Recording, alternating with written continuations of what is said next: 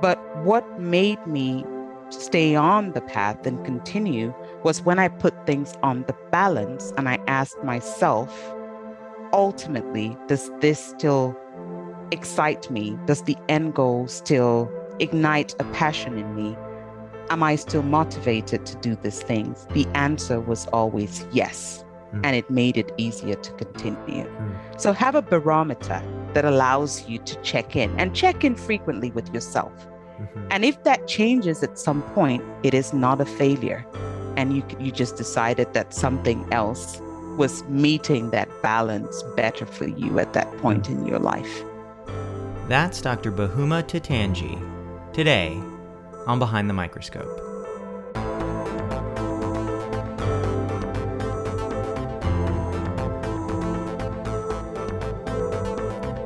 Hello, everyone, and welcome back. I'm Bijan Sadie, and this is Behind the Microscope, a podcast about the people and process behind the scenes of science and medicine. We are so glad to have you with us today for our conversation with Dr. Bahuma Titandji, an infectious disease fellow at Emory University.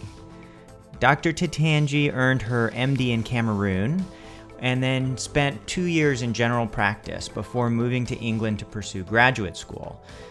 There, she earned her master's in tropical medicine and international health from the London School of Tropical Medicine and Hygiene, and then went on to get a PhD in infectious diseases from University College London. She then completed residency training in internal medicine here at Emory before pursuing her infectious disease fellowship.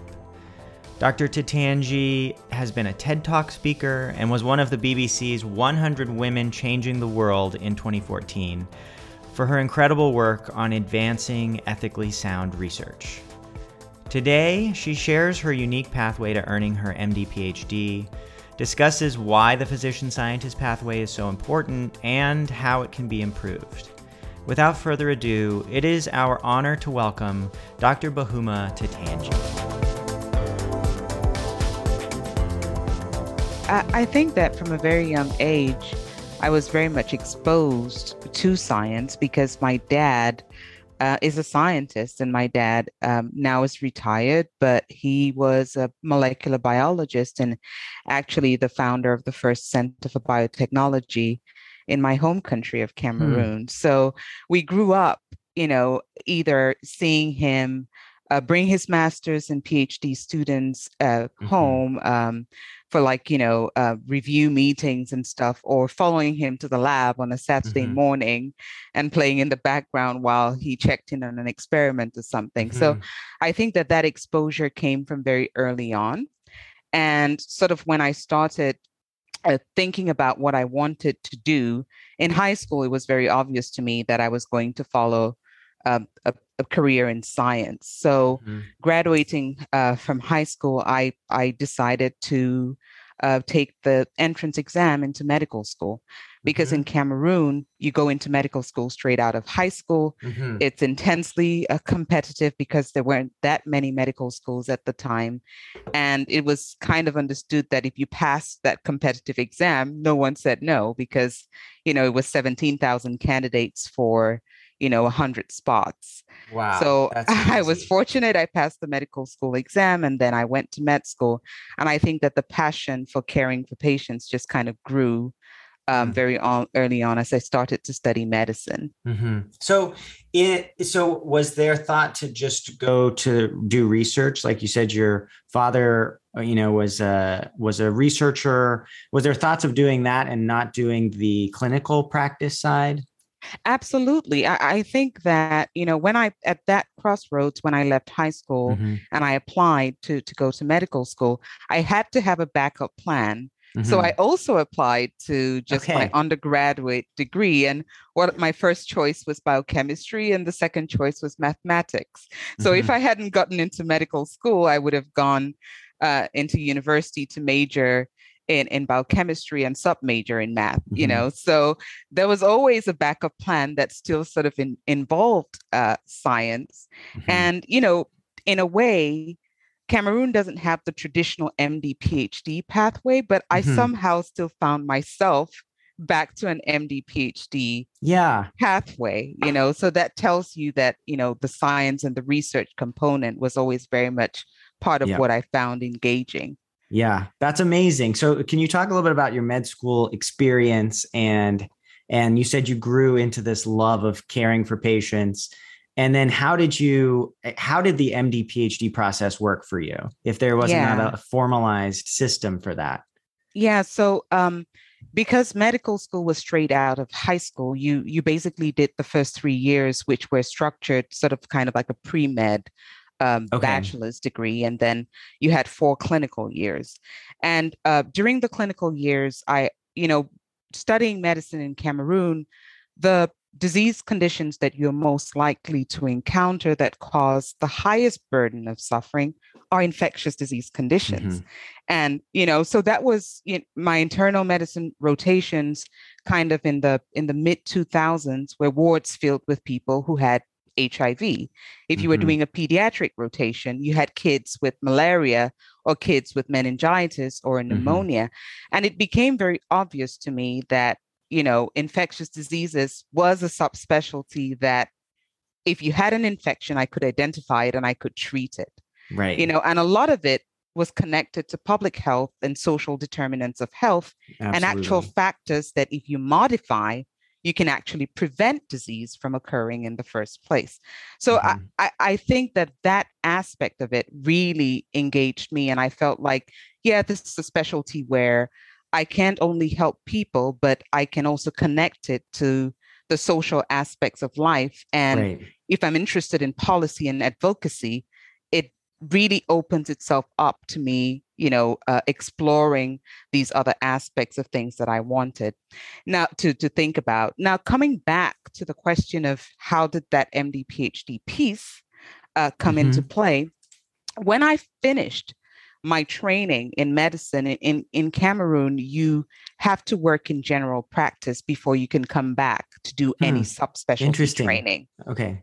So I worked as a general practice physician, and that was a real waking up moment for me, because I just felt like very limited in how much impact I could actually create, just because you have all of these skills as a young physician coming out, but really you cannot address the poverty. You cannot address the lack of research that you need to inform solutions to the problems.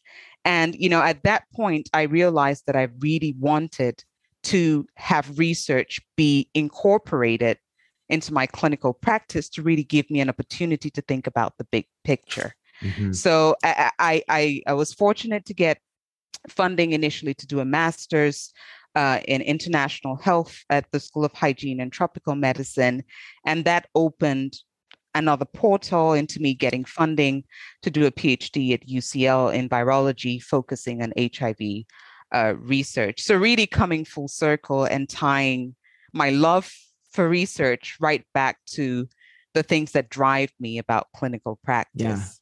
Yeah. I think that's amazing and really interesting to think about, that this different route that you came to, becoming a physician scientist, and how you came to appreciate the importance of the research and the advocacy and things after you. I mean, not that you didn't appreciate them before, but that you saw that the impact was super important when you were in general practice.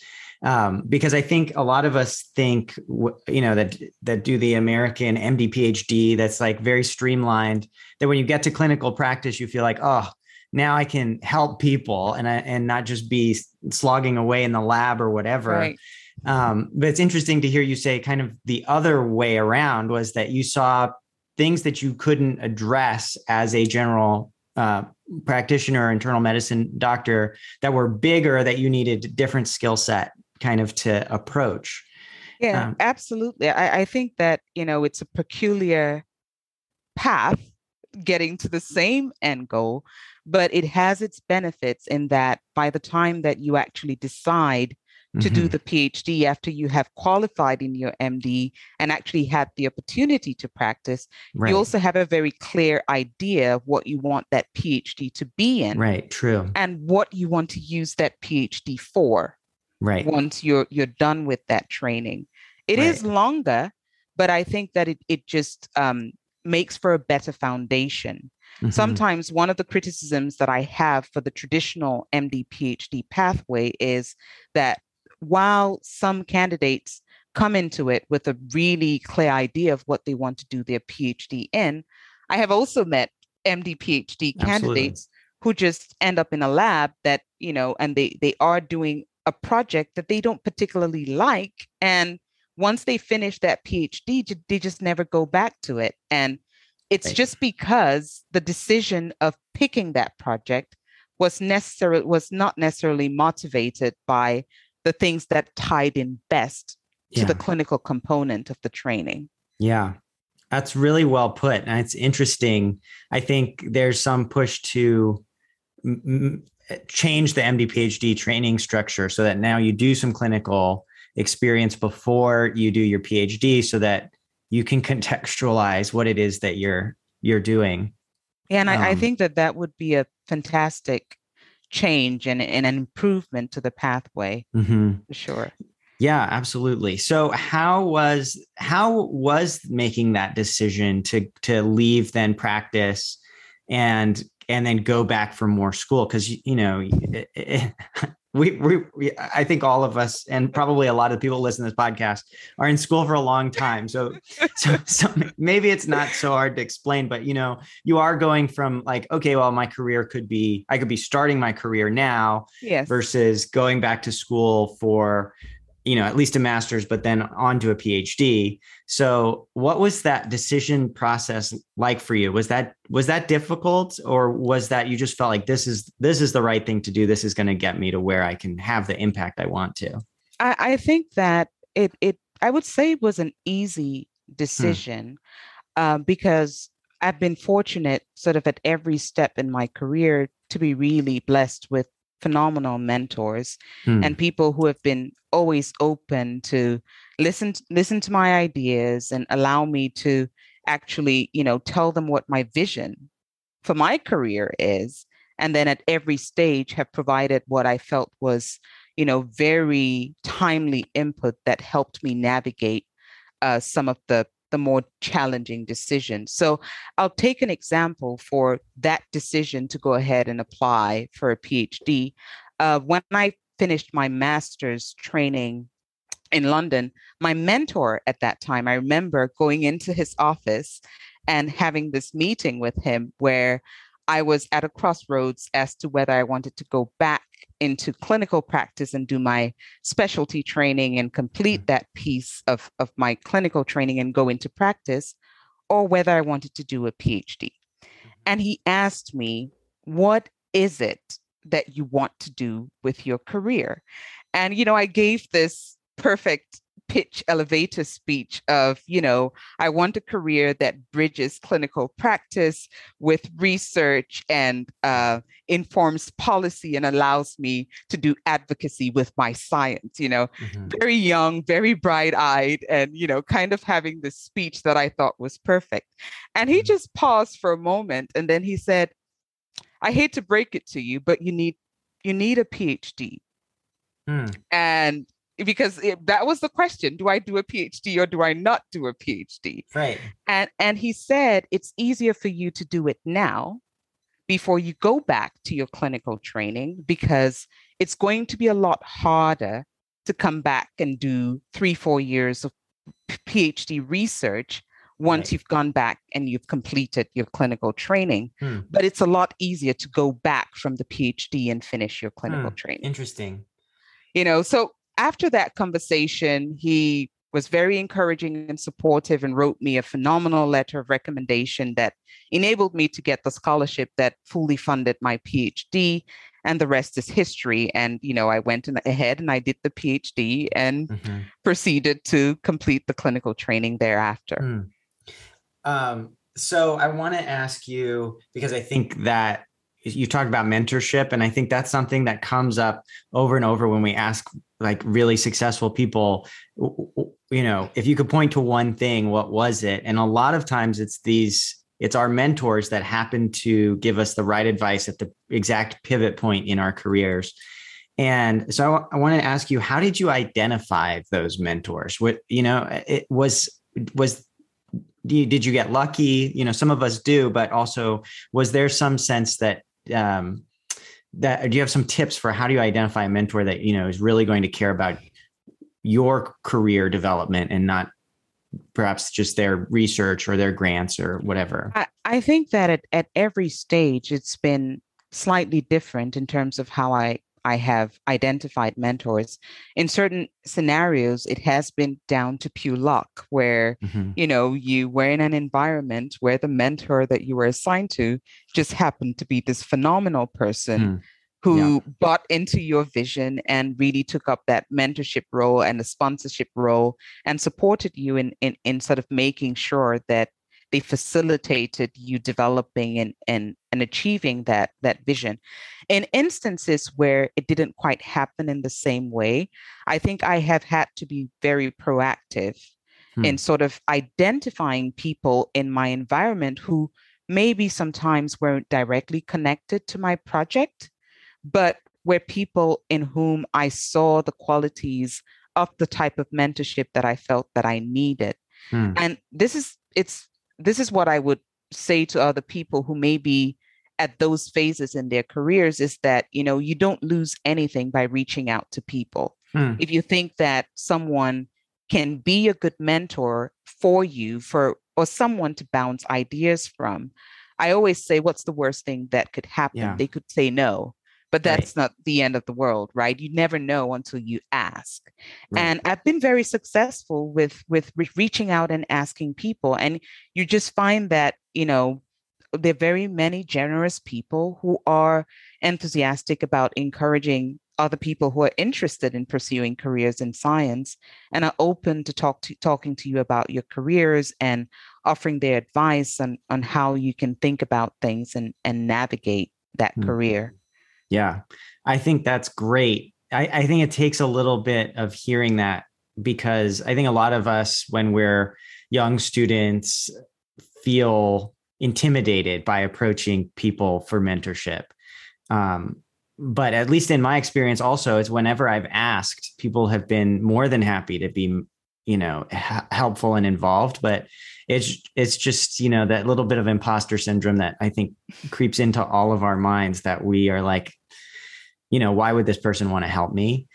And so you talk about the imposter syndrome. It just never goes away, regardless of what phase you are in your career. And the thing is, you just have to accept that that's just part of being in academics, is that you are going to have a certain degree of imposter syndrome, and you shouldn't let that stop you from reaching out to people and getting the help that you need, or discussing challenges that you might be facing. That's awesome advice. So can we talk a little bit about your PhD? What did you study and what was that experience like? That was also at UCL? Yes, my PhD was at UCL.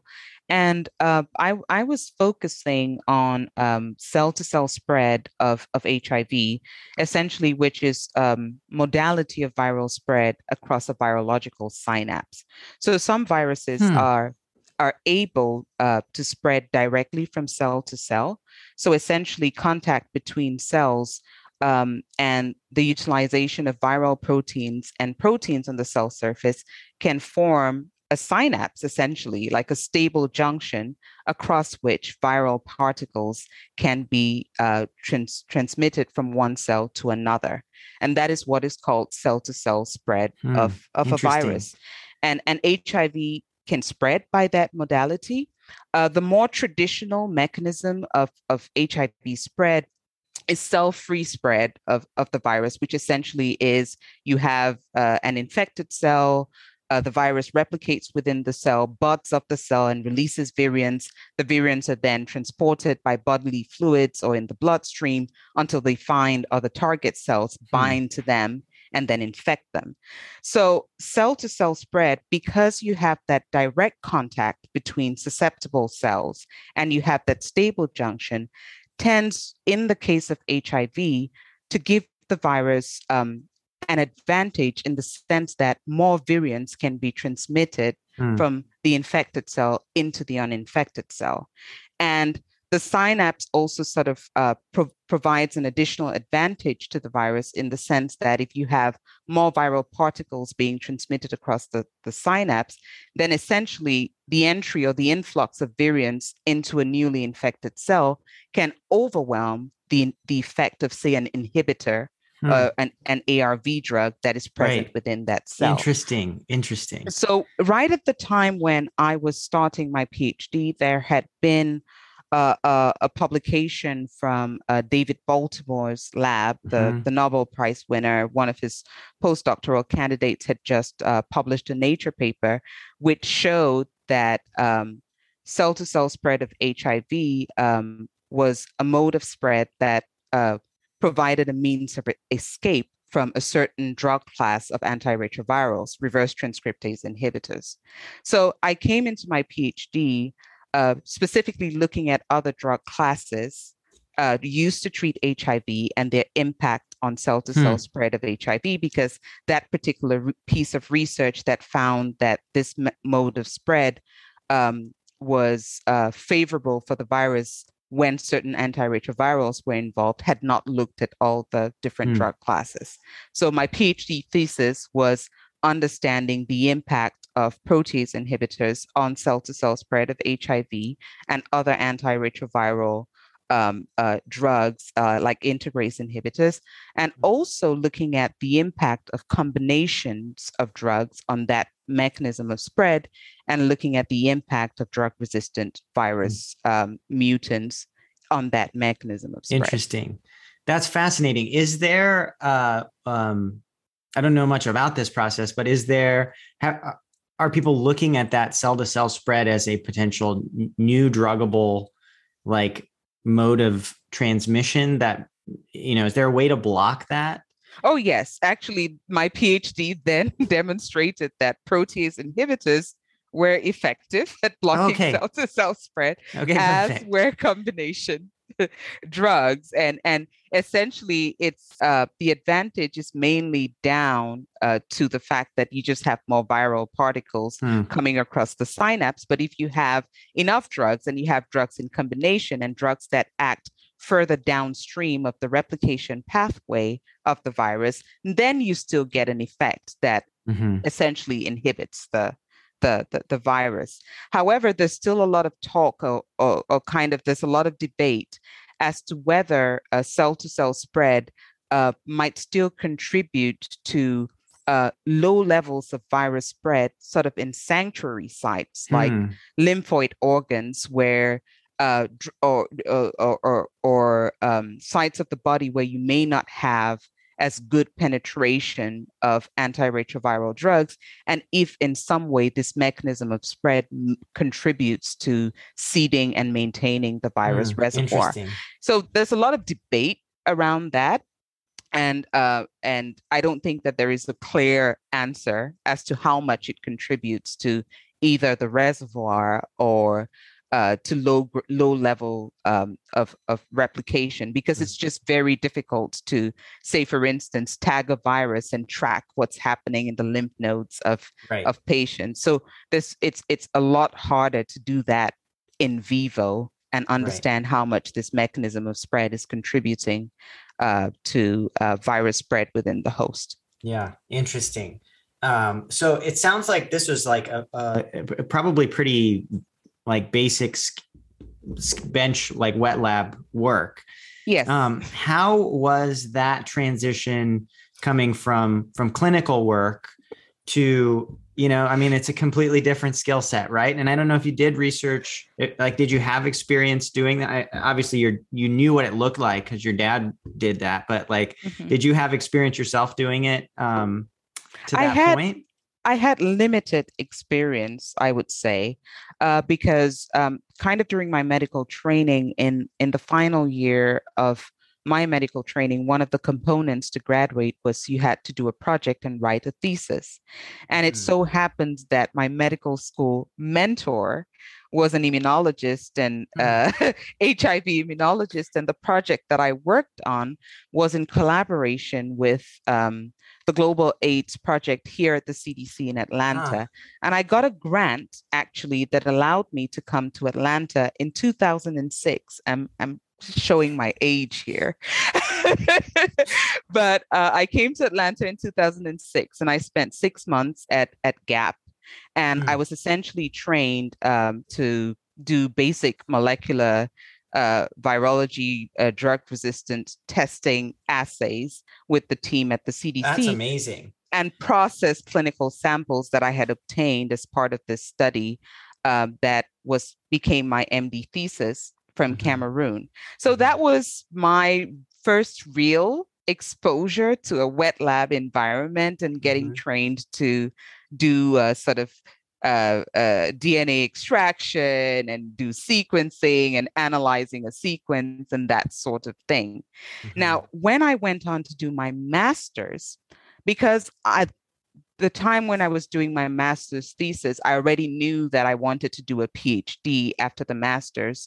And I had had that conversation with my mentor during the master's.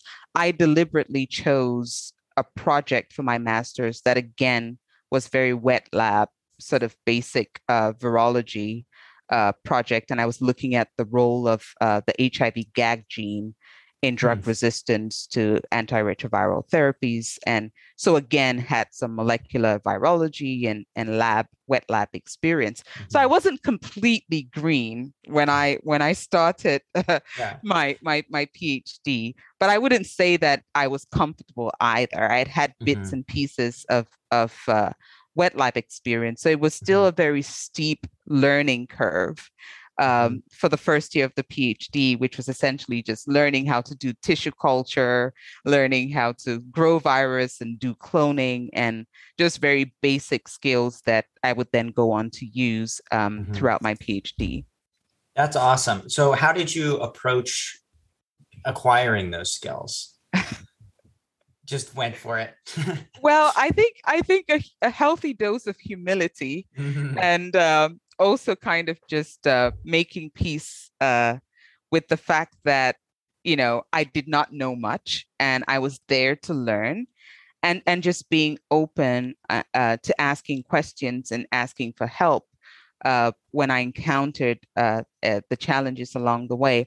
I was incredibly fortunate that at the time that I joined my PhD mentors lab, I was surrounded by really excellent scientist who had been, she was a senior scientist for his group and had was 10 years post her PhD and just really took me under her wing and did that initial training, like grunt work of sitting with me and watching me painfully like Hmm. count cells or Right. pipettes and training me for the BSL-3 and all of that. Hmm. And I owe an immense debt of gratitude to that person and the other Hmm. people in the lab, because in hindsight I now realize how much patience that must have taken on their Yeah. parts.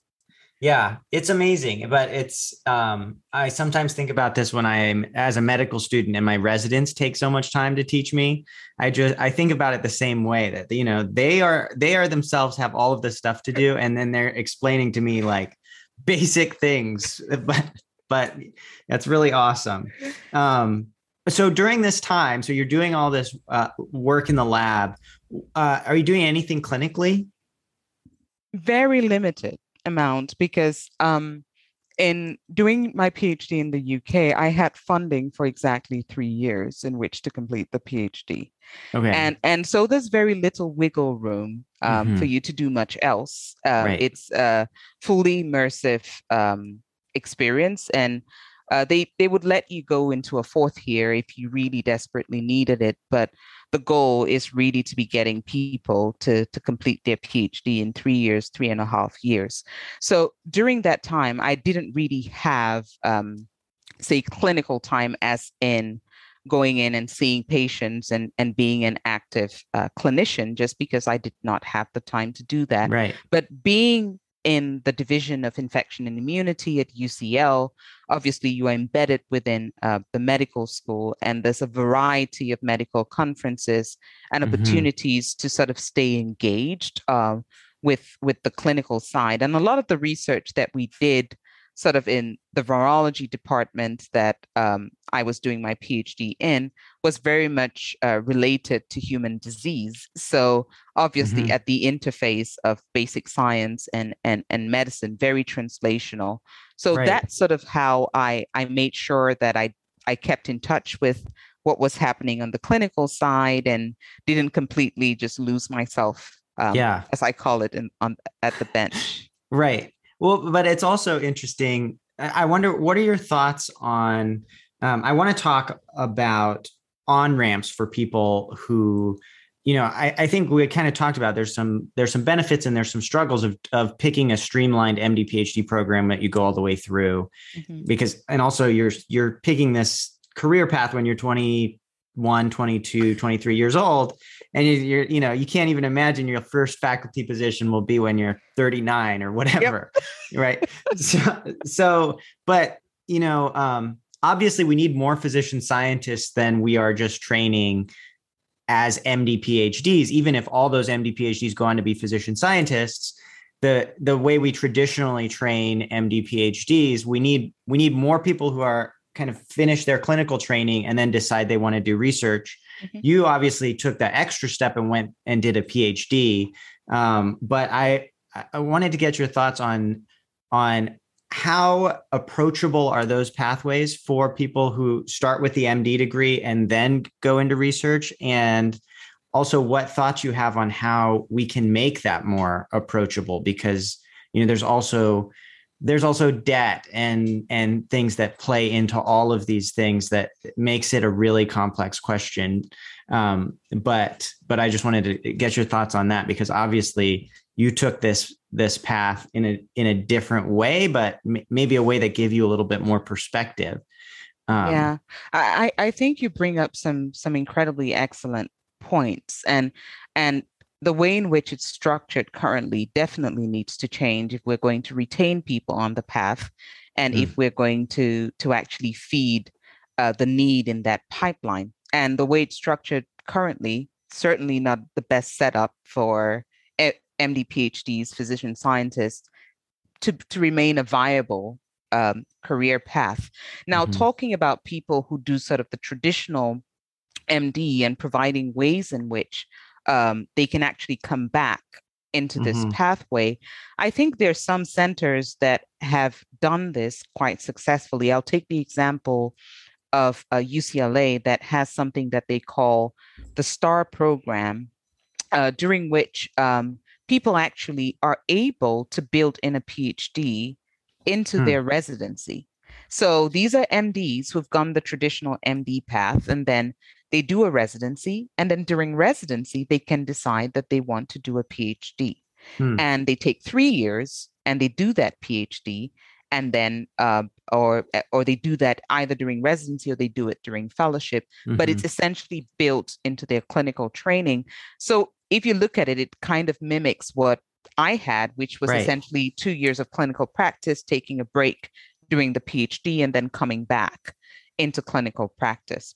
And that particular program is fully funded. So again, it takes out the debt component, and it essentially sets up the trainees who go through that path, kind of streamlines them towards an early career development grant pathway. So a lot of them, at the time that they're coming out of fellowship and they've just done that PhD, they're really incredibly well positioned to apply for a KO8 or a K23 or a KO1, and then transition into faculty, which is a lot more challenging for the traditional MD PhD, who does the PhD and then goes back and is a resident. And even if they go into fellowship and they want to come back and be a physician scientist, they still have to essentially build in a postdoc into their fellowship training to get papers that are not dated as Hmm. far back as their PhD to be competitive candidates to then go ahead and position themselves for those grants. So that is one of the ways in which you can get around that and make it a lot more attractive for Hmm. people. The second way, I think, is really trying as much as possible to shorten the training Yeah. process. I personally don't think that you need 5 years to do a PhD. I think that you can streamline a PhD into 3 years.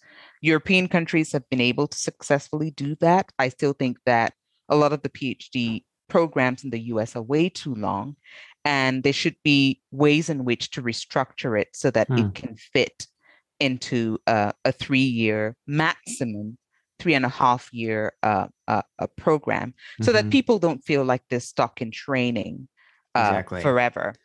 And then, of course, lastly, there has to be some sort of incentive to make the time investment worth it.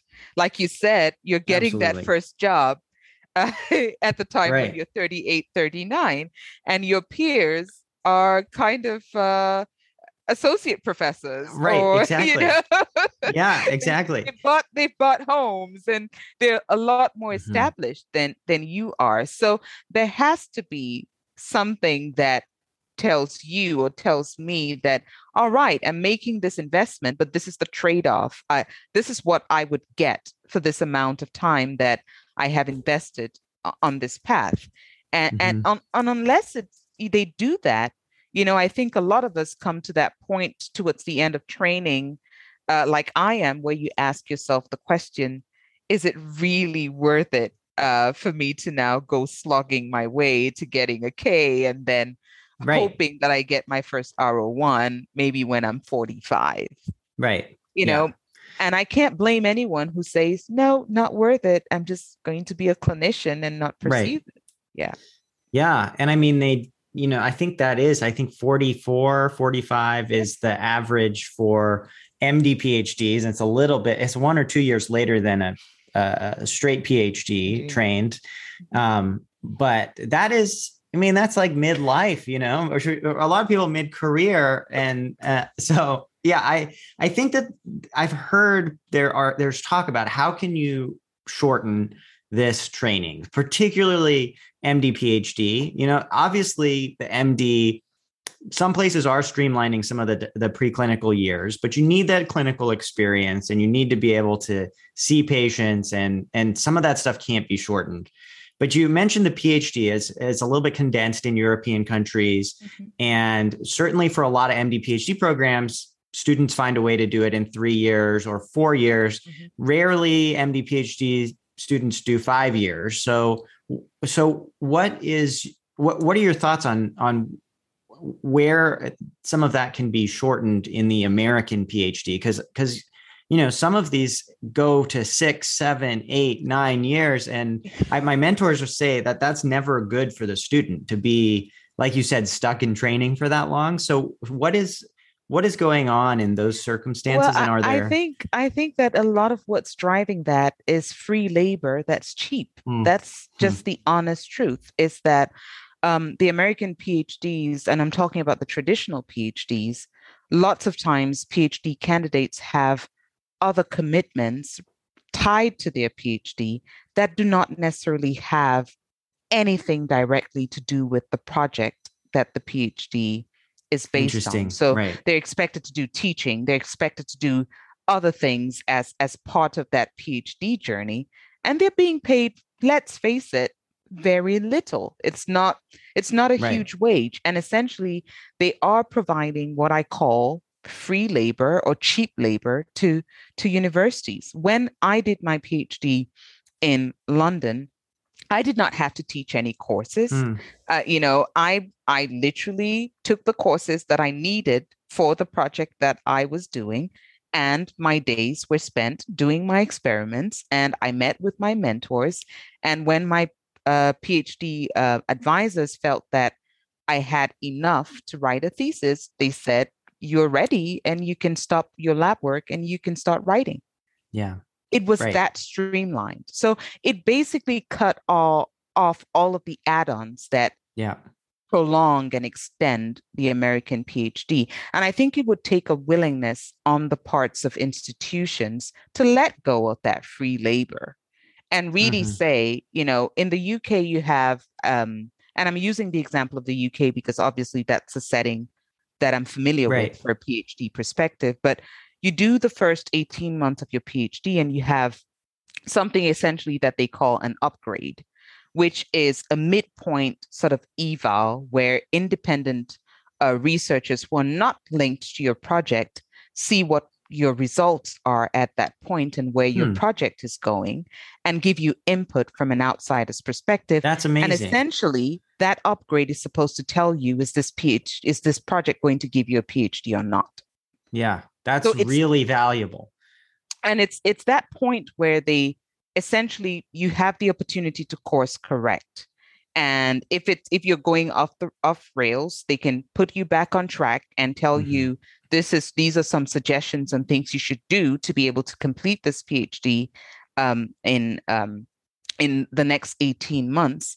Or if they get a sense that you really are not making enough progress, you also have the opportunity at that juncture to maybe go for an MPhil with that project, which is kind of Hmm. more of a research master's, then go ahead and complete the PhD. Hmm. So you don't like abandon the PhD and get nothing out of it, but you still get a degree. It's just not a PhD, but Right. they're not going to prolong the process unnecessarily just to try and get you a PhD at all costs. So Yeah. there are sort of ways around it to make this process a lot more streamlined. But again, like I said, the institutions have to do the Buy work in. and yeah, they have to buy in and be willing to be okay with people finishing their PhD in 3 or 4 years Yeah. maximum. Yeah, and make sure and have these checks and balances that are really robust. I think they're built into graduate programs, but Mhm, it's up to the graduate program, and some graduate programs are really good about it. I mhm. know my program was very supportive and checking in and making sure that you're not getting lost in the system, right?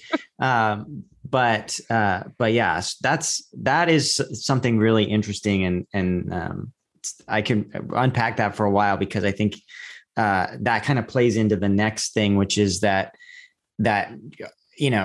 particularly for MD PhDs, our the training is so long. You said that it's important for there to be an incentive to do these 2 degrees and to get these 2 different skills and learn these 2 different languages. And right now, probably there is an inverse financial incentive for a lot of subspecialties, right? So how do you think that we or the system can incentivize that?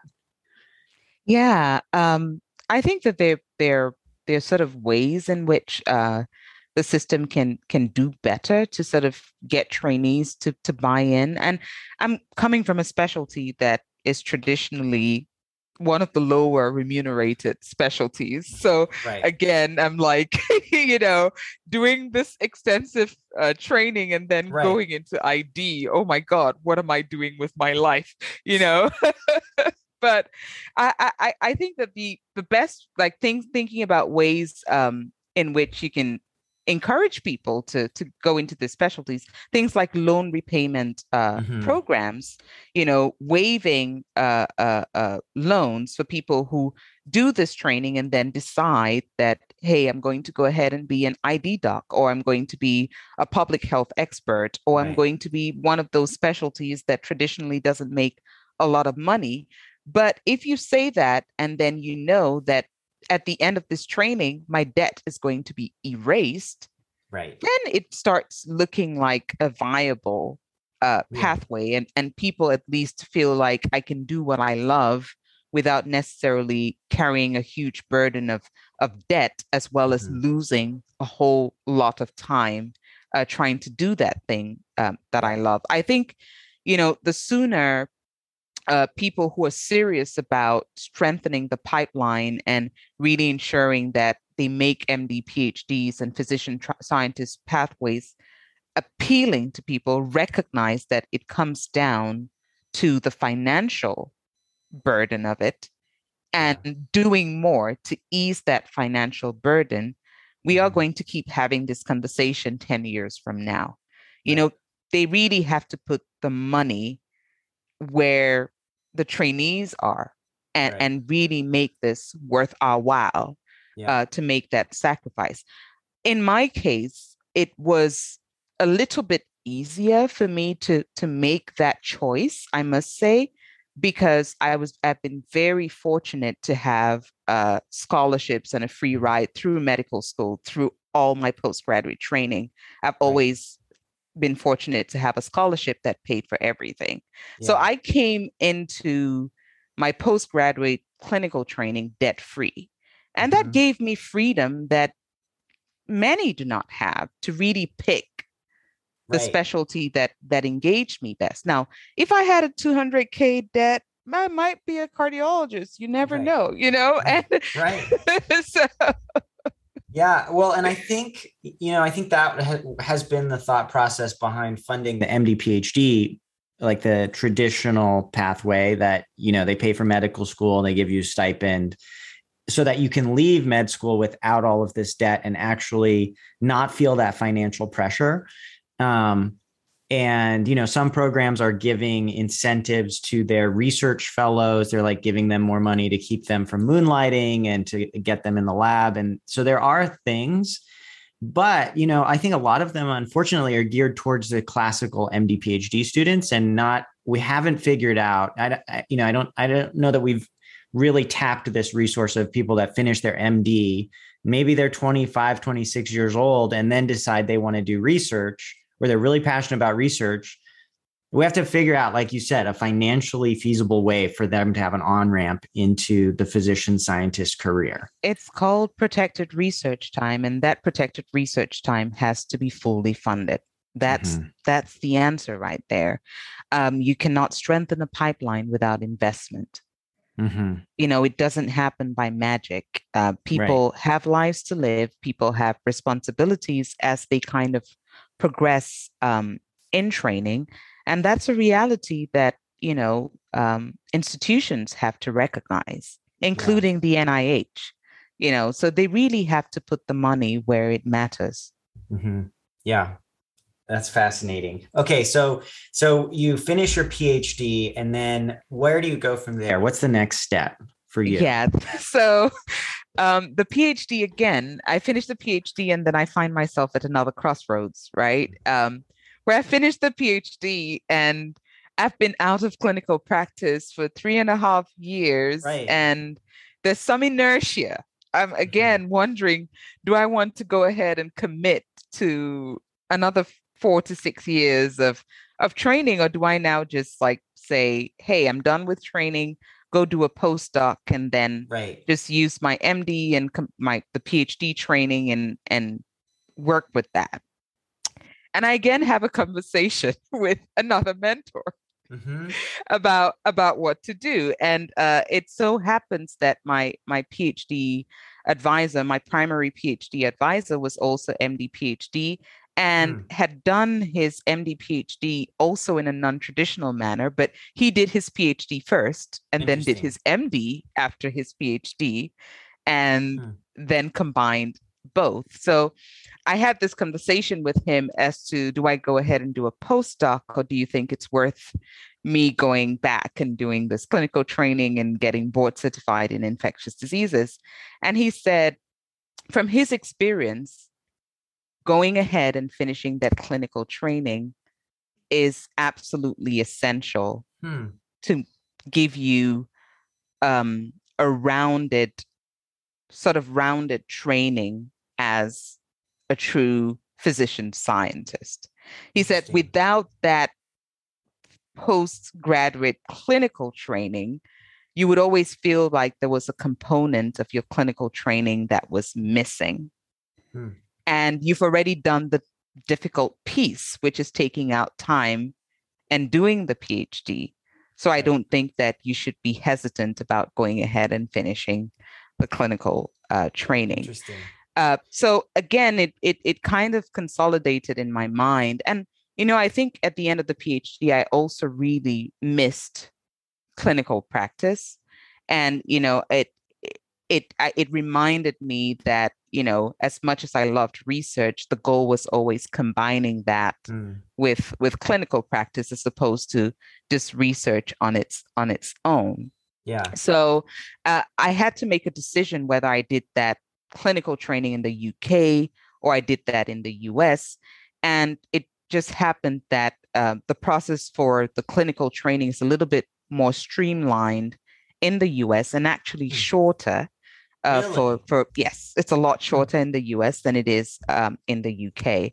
So in the last year of my PhD, I took my USMLE Mhm. exams, and just at the time when I was defending my PhD thesis, I defended my PhD thesis at the beginning of 2015, and then used the summer of 2015 and fall of 2015 to interview for residency Hmm. positions in the US, and was fortunate enough to match at Emory and started residency in July of 2016. Amazing. So, and you had to take all the USMLEs, like the one and two. I took one, two, and three actually. Oh, you did before Yes, residency. before residency. Hmm. That's Yeah. amazing. Uh, I've taken them very spaced out, and I Yes, can't imagine. Sorry, my dog. Um, so what was that then? Talk a little bit about that process of coming back to the clinic, because I did the traditional where I did the preclinical years, and then I did my PhD for 4 years and came back to the clinic as an M3. So I had no clinical experience, which was good and bad, but also had no responsibility. And for me, it was terrifying to come back after that much time. And I didn't have had any practice speaking with patients and doing all that stuff. Obviously, you had spent time in practice, but what was that experience like coming back after being in the lab and then coming back and being, an intern? yeah. I would say it was actually a little bit daunting, and the reason why I think the fear, maybe fear is not the right word. Let me say maybe the anxiety I had about coming back to clinical practice wasn't so much driven by the fact that I was worried about not having any clinical experience at all, because I did work basically as an Right. attending for 2 years Right. in Cameroon at an insanely high volume Hmm. hospital and got really robust exposure and experience handling Yeah. things that I believe, quite frankly, at that level were above my pay grade. Yeah. So I did have that sort of clinical experience in the bank. I think that the fear for me was more sort of adjusting into a different system of practice. Mm-hmm. You know, up to that point, all of my clinical experience, my real clinical experience, had been in Cameroon, in a Mm-hmm. Cameroonian setting. And I was going to transition to this United States setting after having had essentially what was a 3, 4 year gap of doing lab work. Mm-hmm. And it was going to be a combination of adjusting to a new continent, adjusting to a new clinical environment, and then also at the same time knocking up the rust of Right. being a practicing clinician. And Right. and and I think that, when and this comes from the perspective of being an international medical graduate. When you come into the United States medical system as an international medical graduate, for most of us, our medical schools are not exactly places that people know. They're not schools that people are familiar with, and Mm-hmm. people are not familiar with the type of training and the type of exposure that you have. So Right. whether you like it or not, it doesn't matter how good you are.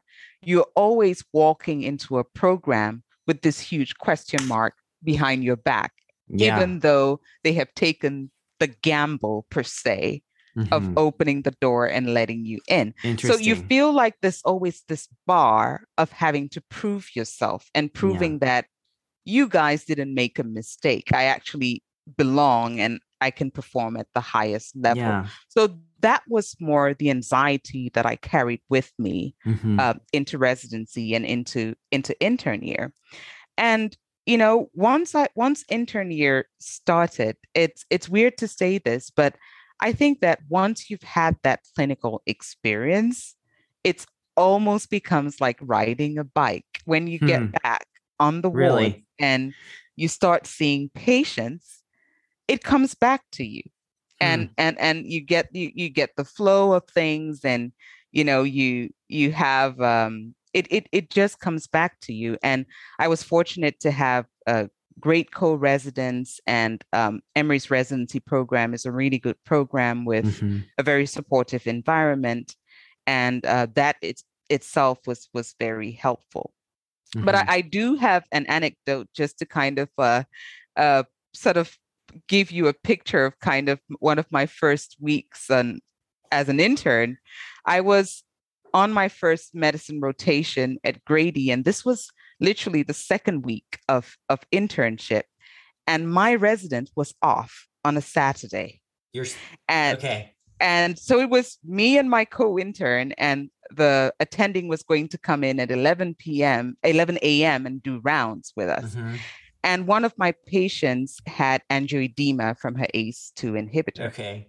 And they called me because she was having tongue swelling and, all the symptoms of angioedema on the floor. So I paged ICU. I gave her some steroids, and I started the protocol. Essentially, I paged ENT and had her transferred to ICU, and ENT came and scoped her before I called my attending. Mm-hmm. And so I called my attending and I tell him, patient X had this incident and I've Yeah. done this, and this. And he's like, okay, I'm coming right in. And he comes in shortly after, and after the whole event had passed and the patient was settled and eventually did well, he called me for a debrief and he said, "You're not an intern." So basically, he's like, "So what's the deal?" Yeah. It's like, Yeah. no Exactly. intern in July. Right. Like something is fishy here. There is no way. There's no way an intern in the second week of July is this calm Yeah. about a patient with angioedema and just like does all of this stuff Right. Okay. Good. without panicking. Yeah.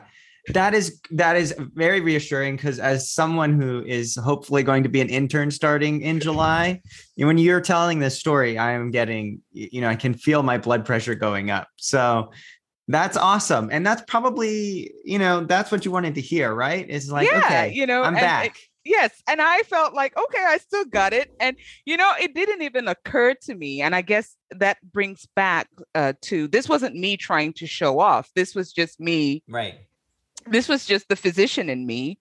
Right. Dealing with a crisis, and then, okay, telling my boss later, like I had a patient on the wards who had an issue and my resident was off. So I did what I needed to do. And then I let my boss know when I felt that the patient was in a safe environment. And it was later on that I understood that the July intern would be running helter skelter all over the hospital and basically like panic in a mad panic, So and that had been a bit of an unusual reaction, but it was a huge sort of reassuring episode for me, which kind of told me that I still knew how to be a doctor. And I think also it gave my team and my attending a glimpse into sort of my background and kind of the wealth of experiences that I had prior to coming to the United States and integrating this system. Yeah, that's amazing. That's an amazing story. So you did internal medicine residency and then on to infectious disease fellowship. It sounds like you had an interest in infectious disease, basically going back to the beginning of your career. but what were your goals as far as integrating then your research training and PhD training into how you approached fellowship or how fellowship was structured? Yeah, I think for me, the versatility of ID, of infectious diseases, was something that I felt really lends itself into making it easy to integrate all the different training that Hmm. I had accumulated up until the point of fellowship, and kind of starting into fellowship and thinking about how I was going to draw into all of these pieces that I had built up until this point was for me really the consolidation point of Hmm. the entire journey, right? It was Yeah. where the the pieces of the puzzle started looking like an actual picture, Yeah. Amazing. where it wasn't just like abstract and this is what Yeah. I want to do or this is what I hope to do, but where I could actually see that all of this training is finally coming in together beautifully Hmm. into this specialty that ties everything that I've done so far into one sort of beautiful piece or neat piece. And I can explore my research side, sort of in the research years of my fellowship. I can expand on my global health side by Hmm. connecting my global health interest to my research interest. And I can develop the advocacy piece by Hmm. connecting the things that make me passionate about that research and that global health question to the issues that I want to advocate for. Yeah. And that essentially has been what I have tried to do during Hmm. fellowship, and I hope to continue to do when I transition to become junior faculty. Yeah. I think that's so well put, actually, that because it does feel like going through training, you are sort of putting a little bit of the puzzle together over here, but it's like doesn't it's hard to imagine how this is going to come together and synergize actually into the career that you want. So I guess if you could, I know in the closing few minutes, can you talk about what do you want your career to look like going forward now that you've gotten to a place where everything has sort of synergized and you have kind of a direction that this is where I'm going. What do you want your career to look like going forward? I think the dream has not changed. I think that the things that made me passionate and committed to taking what essentially has been a 20-year journey since I went into the first year of medical school Mm-hmm. is that same dream and that same passion has kind of been the enduring piece that has stayed with me Mm-hmm. throughout and sort of Yeah. facilitated me staying committed to this path. And what is that dream? That dream is really like seeing myself as a physician scientist who focuses on issues or questions of infectious disease. Specifically, my interest is viruses. HIV is one of them, but I'm Mm-hmm. also passionate about emerging viruses and neglected tropical diseases. But most importantly, not isolating my research. I want my research to be connected to the patient populations for which that research is relevant. And I think that my research only has impact if I'm able to use it to support and drive advocacy. And so the goal is still to make sure that at every stage of my career moving forward, these pieces move together. And all of it is Mm-hmm. centered on hopefully making a meaningful contribution to improving human health in my lifetime. That's amazing. And so well put. I have one last question, and it is for those people who might be listening to this who are at the beginning of that 20-year journey. What advice do you have for them? I would say, you know, enjoy it. I think that that should really be what guides your perseverance throughout. I think that if the process stops being enjoyable, that should really be the point at which you ask yourself, is it really worth continuing on this path? And it's not a failure if at some point during that process, you realize that that path is not for you. I think that, that's one of the things that we don't get told enough, sort of as very driven and very A-type personality individuals who come to this pathway. Right. You feel that once I've started, I must commit and I must see it through to the end. At all end. costs. I always tell anyone that I peer mentor that it's not a failure if you change your mind.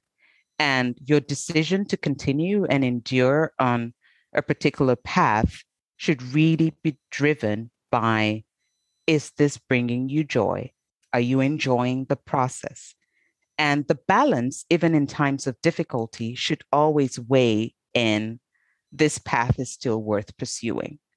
And I can firmly say that, for the last 20 years, I have had moments where it's been challenging. I've had moments where I've questioned whether this was what I wanted to do. But what made me stay on the path and continue was when I put things on the balance and I asked myself, ultimately, does this still excite me? Does the end goal still ignite a passion in me? Am I still motivated to do these things? The answer was always yes.